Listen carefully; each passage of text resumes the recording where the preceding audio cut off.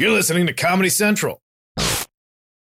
My guest tonight is a leading women's rights advocate and president of Planned Parenthood and the Planned Parenthood Action Fund. Please welcome Cecile Richards.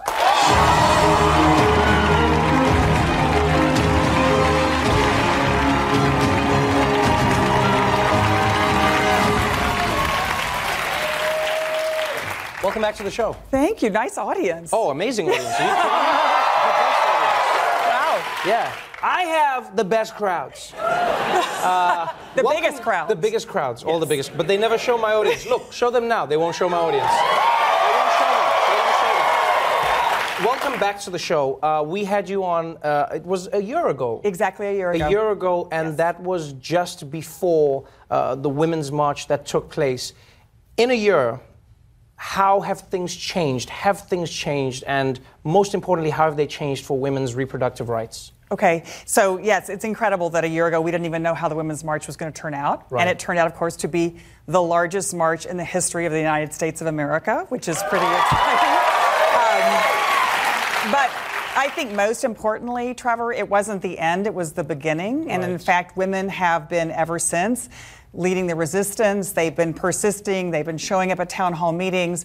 I think now, a year later, women are the most important political force in the United States of America. And that's really exciting.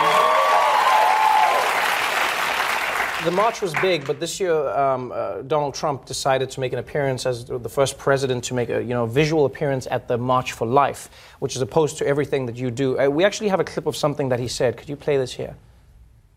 Right now, in a number of states, the laws allow a baby to be born from his or her mother's womb in the 9th month.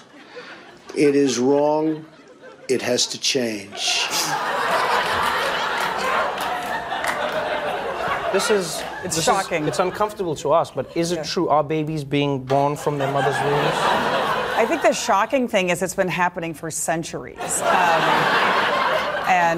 But here's the thing. I mean, he says this, Yeah. and I honestly don't believe he cares about any of it, which is No. why he didn't even notice he said it. But is this is a rumor that you hear all the time, that abortions are happening at 9 months. Mm-hmm. Where is this happening, and where's this information coming from? Right. I mean, I don't know where he gets his information. It's absolutely not happening.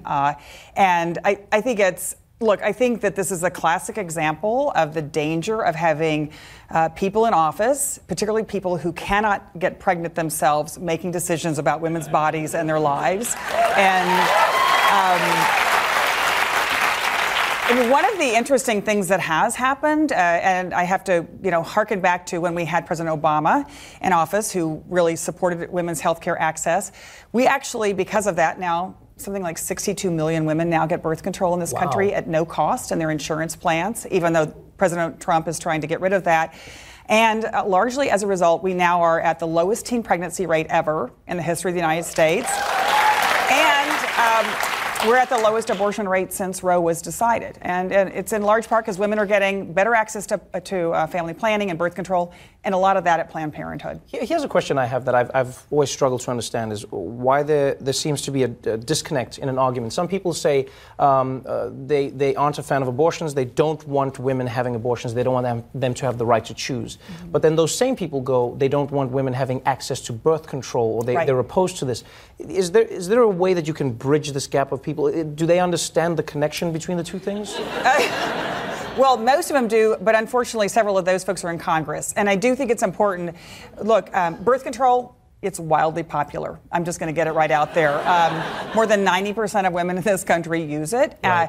But when we look at this administration, and Planned Parenthood was in the crosshairs from day one. Yes. That's what they said. We're going to defund Planned Parenthood. We're going to take away the Affordable Care Act. And has that happened? Actually, this is an important thing. Paul Ryan said that bill was going to be on the president's desk in, I think, early February of last year. And today it is January whatever. And I just will say, Planned Parenthood's doors are still open all across the United States of America. So that didn't work. This year, the Women's March, one of the biggest gatherings was held in Las Vegas, and Planned Parenthood was there, you were there. What was interesting was this year seemed to have a shift in a focus. If last year was about mobilizing people to march and to voice their concerns, this year seemed like it was about getting people out to do now. Women to move into political positions, women running for office. You had remarks that were really powerful for me. You said in your remarks about going out to vote that white women need to be better.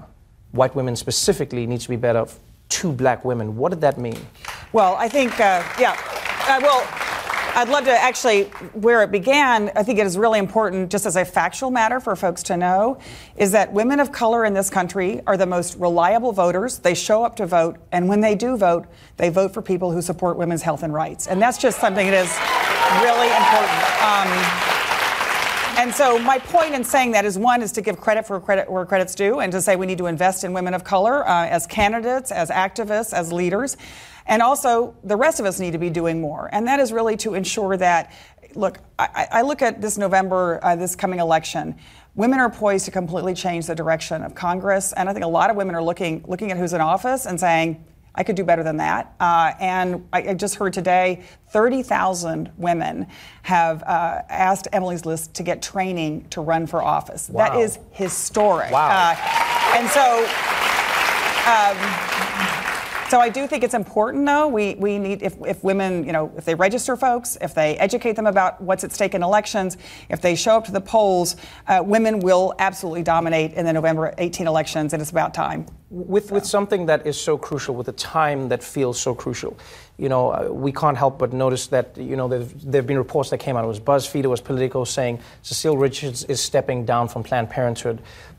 Is now the time to step down? Does this feel like the right time to step away when it feels like everything is mobilizing?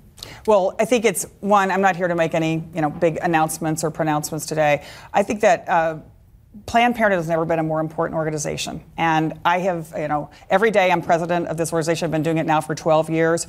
I see the difference that we make in people's lives. And in fact, tomorrow morning, all across this country, in red states and blue states, doctors and clinicians and patient escorts will wake up and they will open the doors and they will serve affordable health care to thousands of American people. And that, to me, is not only the legacy of this organization, but it's what we need to do going forward. And every day I get to play a role in that. It's an honor of a lifetime. You dodged my question very effectively. And I understand why. I know you have a board meeting coming up, but I would want to know about your future as Cecile. I mean, everything comes to an end in life, and I don't know when that will be, but would you see yourself going into office? Maybe not 2018, maybe 2020 down the road. Maybe could you see yourself? Yeah. Could you see yourself going into office and working to get into office in some way? I don't know what my future holds, but I do know that I've been fortunate to be kind of a troublemaker my whole life. I was raised by a troublemaker, the late great governor of Texas, Ann Richards, and. As my friend Congressman John Lewis would say, good trouble, I hope. And yes. So whatever I do in my lifetime, I've always been incredibly privileged to be able to, I hope, make a difference in the lives of folks who may just need a break. So that's my hope. That's my hope for my future. Well, I wish you the best of luck. Thank you, Trevor. Good to see you. Cecile's memoir, Make Trouble, Standing Up, Speaking Out, and Finding the Courage to Lead will be out this spring. Cecile Richards, everybody. The Daily Show with Trevor Noah, Ears Edition. Watch The Daily Show weeknights at 11, 10 Central on Comedy Central and the Comedy Central app. Watch full episodes and videos at thedailyshow.com. Follow us on Facebook, Twitter, and Instagram, and subscribe to The Daily Show on YouTube for exclusive content and more. This has been a Comedy Central podcast.